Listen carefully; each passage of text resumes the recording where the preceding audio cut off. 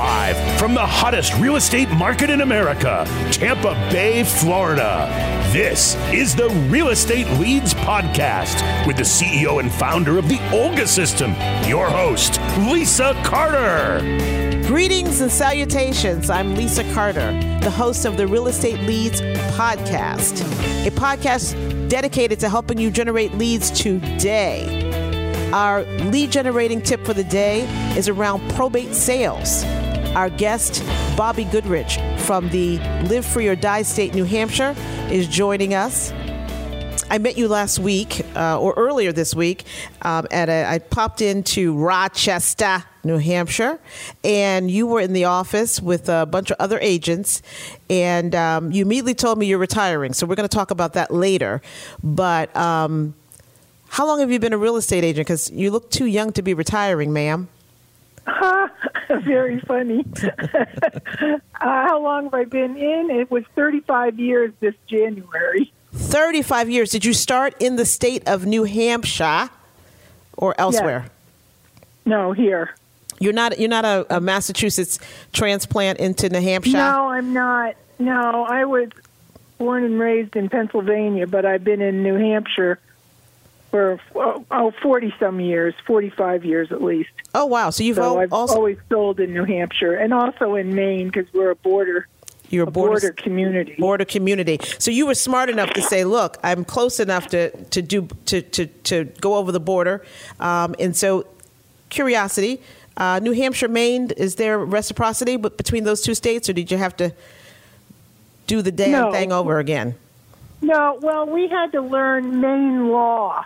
If you were licensed in New Hampshire or probably any other state, in order to get licensed in Maine, you had to take the Maine law part of the course, and there were a few attorneys that taught that, and then you had to take a test, and then you were licensed. So it wasn't that difficult. I don't know; it could have changed, but I gave up my Maine license last year because I knew I was going to be retiring.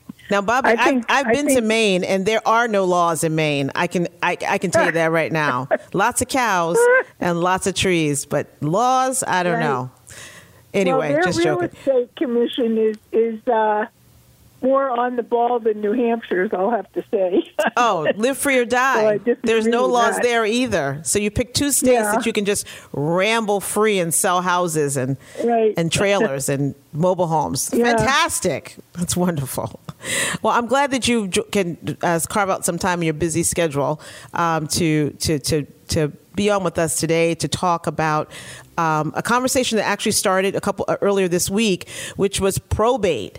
I've been talking about probate to agents for the last few months because I stumbled on the unique concept that no matter what is going on in this crazy market, the feds with interest rates and all of that crazy stuff that we can't control, the one thing that we are all sure of is death and taxes.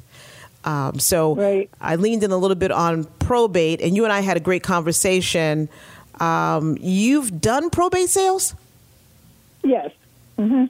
And what does that look like? How did you, no one left on their deathbed that you should sell their house, because that would be kind of cool if that happened. But I'm sure that wasn't the way you leaned in on that property or got that lead. So how did you end up getting leads on probate cases? Well, I think in the beginning, truthfully, we had uptime at the desk back in the day.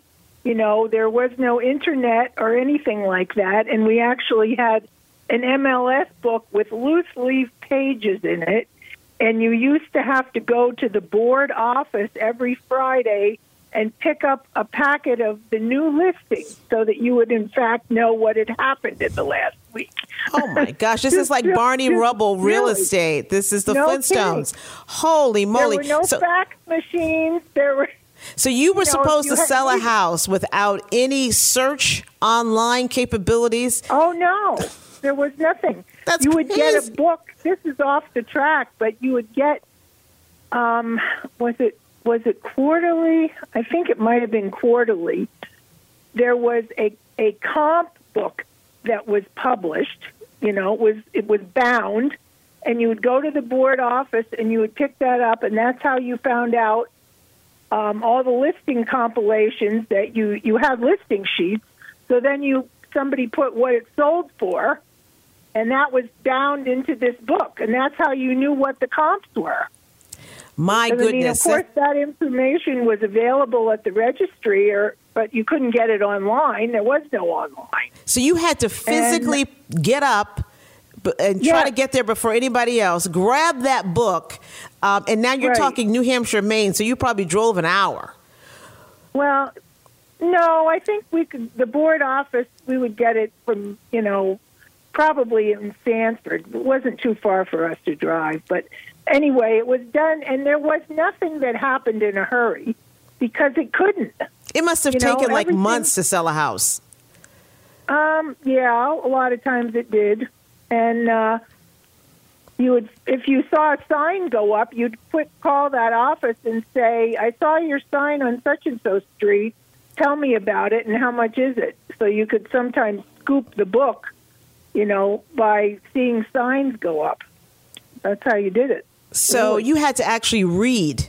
This is amazing. Oh, yeah. This is like back in the day when people read, and there were no animation or video to listen to. Right. Wow, this was when you were in a linear world where there was no video or audio. Yeah. You couldn't listen to a podcast like this on your way and learn anything. That's insane. Thank God those days are over.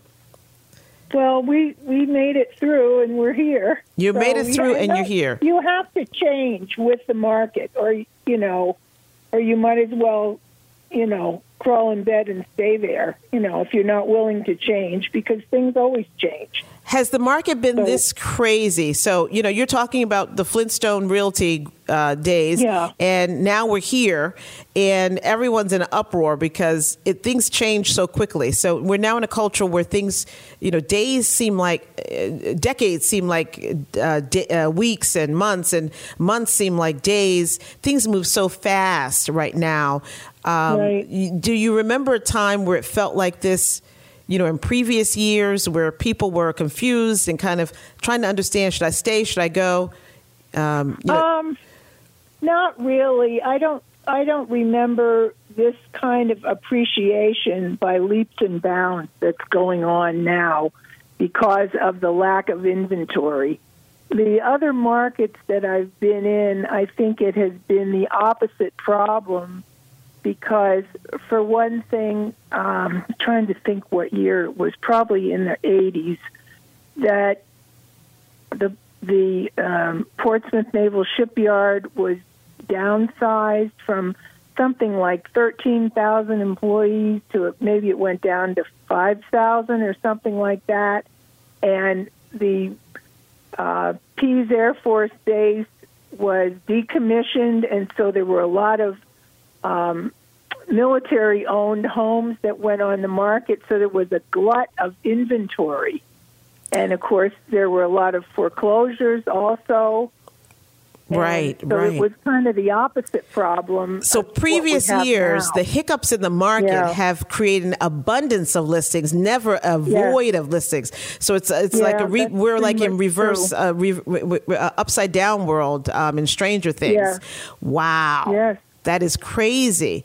That is crazy. Yeah. So, but even, it's feast or famine, and one extreme doesn't negate another. So in a world an upside down world where there was just too much of abundance, so sales were not a problem, or were they a problem? They were a problem because what happened, the military people got buyouts, and also if there were corporate downsizings going on, they got buyouts either from the military or from a corporate employer. So they were given their money. Somebody did a market analysis, and in some cases they got more than market value because these appraisals were behind the curve and properties were selling for less.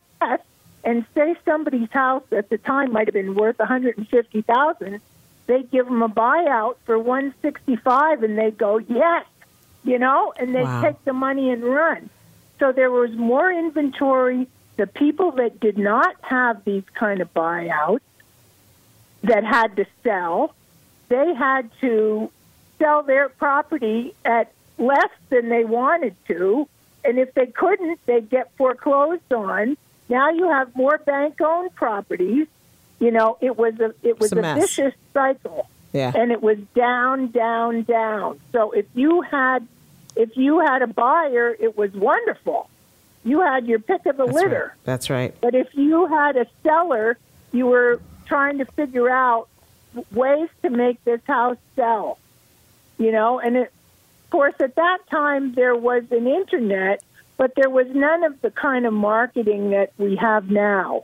Not at all. Right. So buyers back then didn't just log on and say, "Oh, I'll be my own real estate agent for a little bit. Let me search."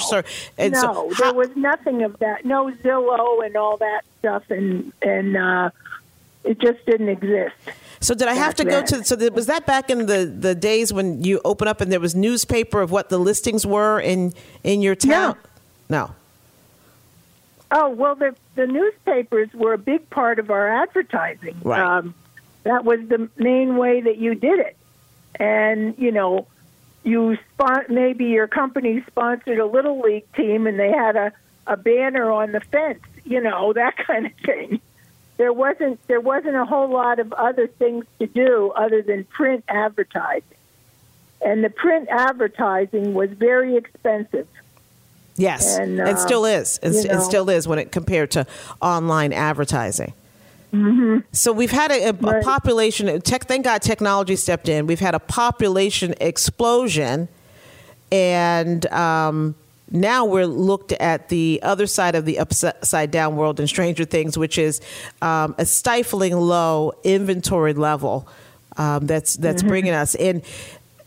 You know, that's one of the opportunities that I keep preaching about is we can't, you know, unless we're a builder. There's some brokers and some agents out there that I talk to. They're building their own inventory in their markets. They're buying some land and they're building on their land, their new construction. They're partnering up with builders and other home improvement guys to convert. The next wave, what I'm hearing is we're going to see conversions of CRE, commercial real estate, into housing. So I'm really excited about that. But one of the silos here, getting back to death and taxes, is that unfortunately people will continue to perish and pass away due hopefully to natural causes. But when they are passing away and we're losing part of our population, they're leaving this world without a will and a legal directive on what will happen with their money, their debts. And in the case where you have done your property sales, your probate sales, they're leaving without any directive on what to do with their properties. Right.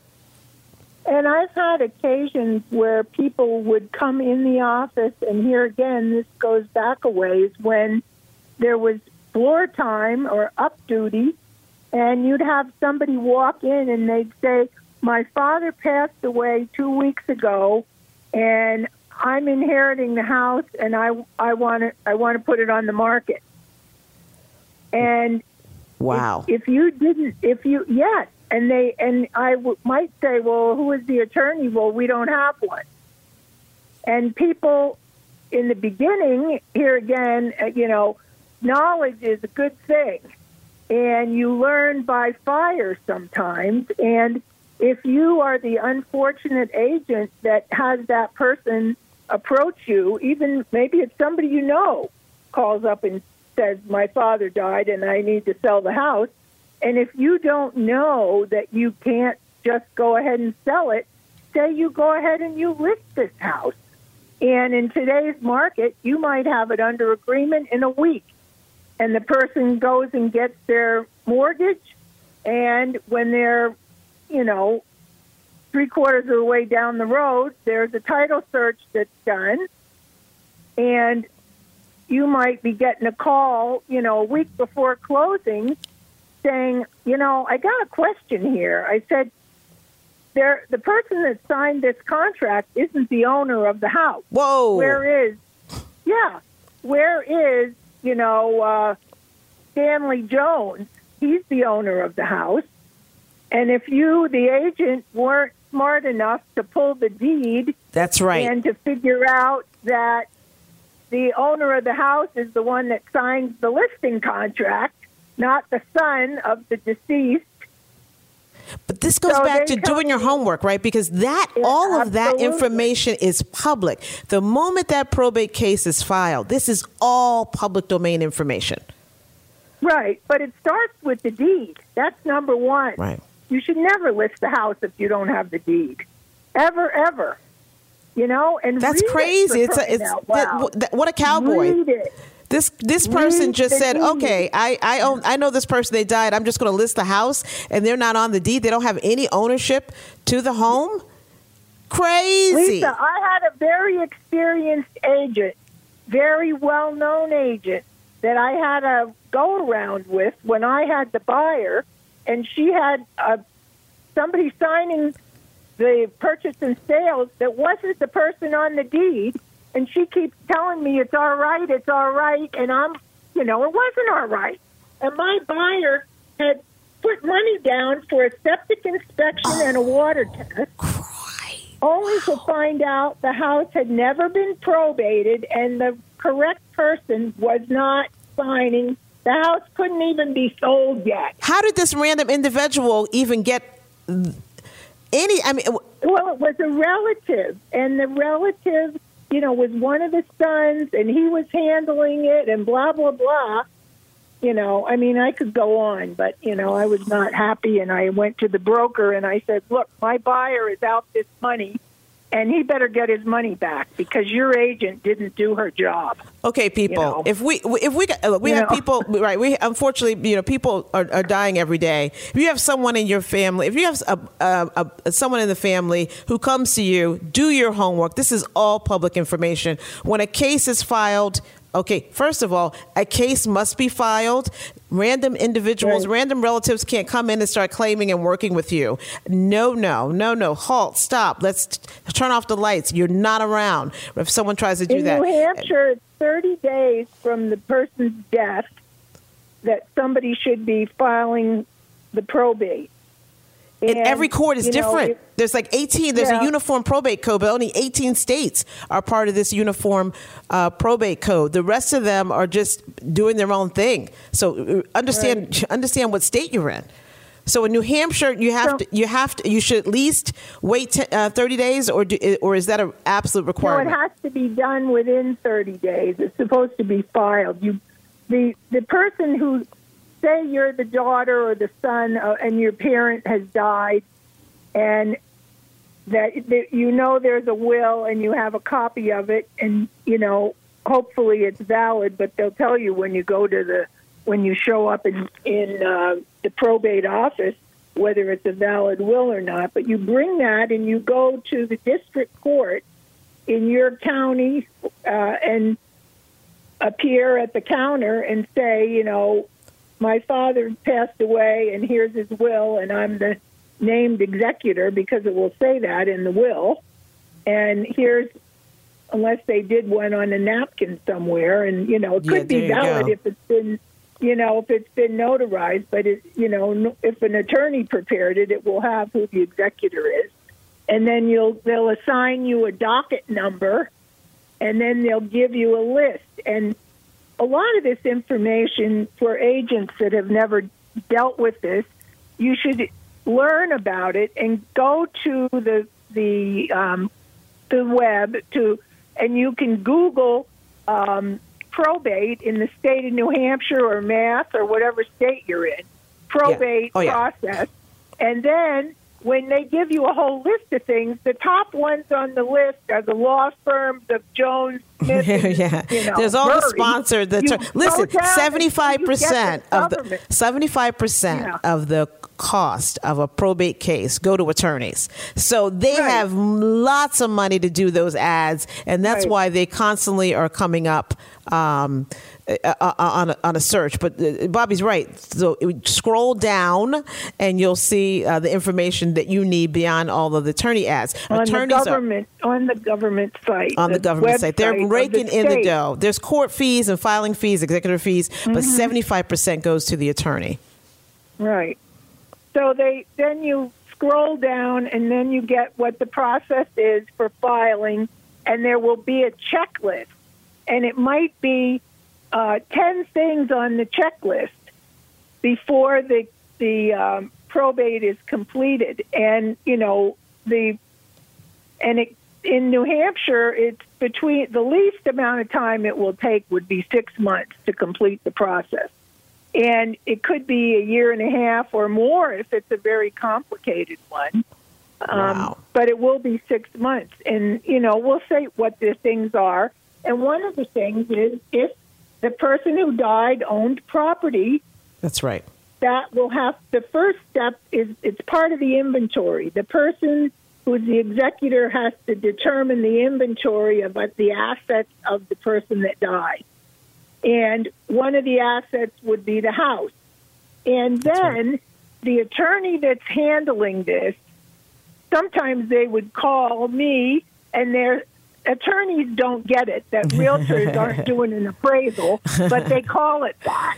Exactly. They'll say, I need you to do an appraisal of the property, and, it's not an appraisal that they want because they're going to pay a lot more for it. And I would charge them. Sometimes actually later when I did more of them, I did charge for it. Well, I would assume that you would charge for it. It's like a broker. Sometimes in the beginning I didn't, but I do. For the last probably at least 10 years, I would charge for it. Yeah, I was going to say, isn't it like a BPO? Well, I never called it that. I would call it an opinion of value. That's what I would call it. And I would do it in letter format because I don't think they want you to crank something off of of your MLS and hand them so many pages. I don't, of what we would get for a CMA. Right. I would do it in letter format, and I would have small.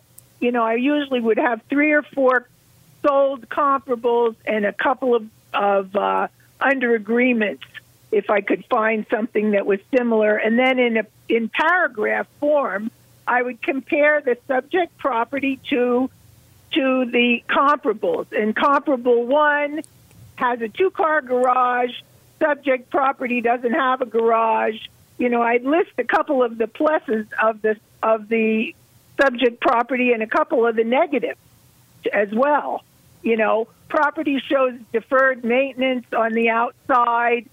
It's the major systems are not up to date. It has fuses and it has a 35-year-old furnace. Wow. Okay, so you got really in depth. So was that the attorney requesting this or the court? Okay. No, that's just the way I did it. And then I would, at the bottom, I'd say something like, in my opinion, the current market value of blankety blank Main Street is X, and it would be like 3 pages. And I would send, if I had contact first with the executor, I would send it to the executor and I would CC it to the attorney, 'cause it's really, and so that's kind of what I would do. And I had, sometimes, and one thing I wanted to point out that it's really important that you be on very good terms with the paralegal for the attorney for estate work. If it's a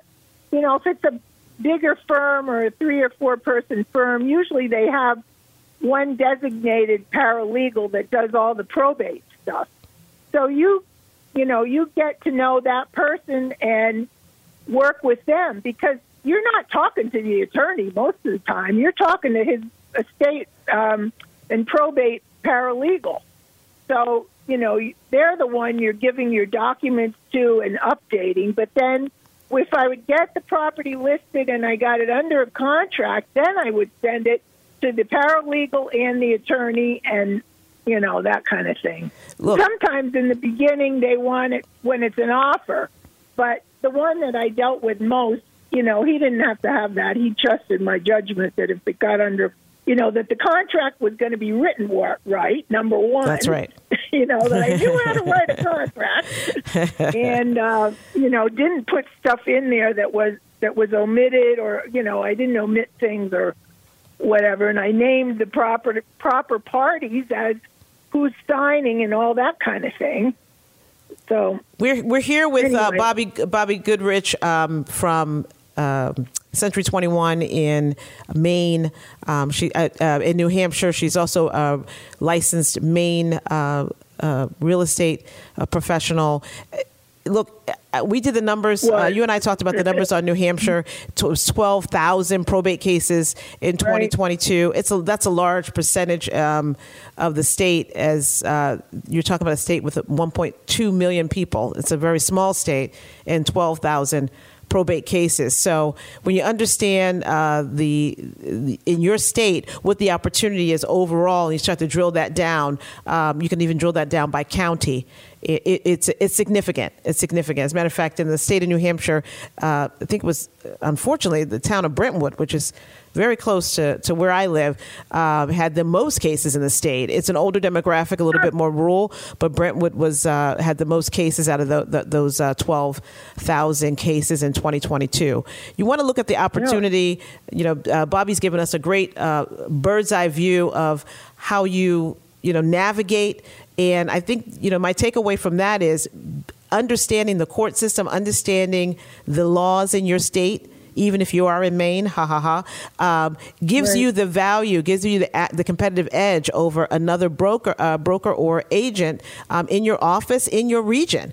It's a very competitive market. It always has been, even back in the day when you had books to go through. And so these are the kind of things that you have to invest your time in to become an expert, right? And so no one's going to become necessarily an expert on probate, but the more you surround yourself, the attorneys, the paralegals, someone at the court system, knowledge is king. You got to know what you're talking about. Otherwise, you're going to have a situation that Bobbie it was horrifying to hear that a family member would just walk up to an agent. An agent would say, okay, great, I got a listing, and put it on. Look, we're all desperate for listings, but my goodness, the guy at the grocery store that used to bag Mrs. Jones's groceries now is coming to you wanting to sell Mrs. Jones' house. Wow. Be careful.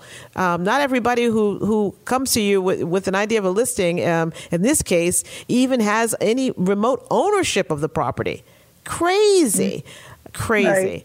But I thank you so much, Bobbie, for sharing with us how you got into probate. I'm sorry to see that you're retiring. We need more of the more seasoned agents talking about the things that they've gone through, dropping gems. You've provided a lot of gems in this conversation about what you can go through at probate. Not everything is rosy. And then there's some outliers of people who, don't own the property, trying to sell the property. So it's a great space to be in. It's not that competitive. Everything is public that you need to be able to go out and approach these families, these heirs. Look, when someone dies, you don't always, get a nice big mansion. Sometimes you just get the debt of your relative or your loved one, and you want to make sure that creditors are paid with the sale of that property. Great agents who are knowledgeable, like Bobbie Goodrich, will get out in front of it and make it happen for those families who are unfortunately grieving the loss. The last thing they need to be is on the phone trying to figure out what the court will and will not allow them to do. So the more that you know up front, the more that you're prepared to help them navigate, those listings will start to flow into you. Unfortunately, for me to say, 50% of the United States dies without a will. Hey, Bobbie, thank you so much. You took my call. You followed up, and I just love you. So thank you so much for dropping your gems, and we appreciate you. Thank you. Thanks very much. Bye-bye. All right. Bye-bye.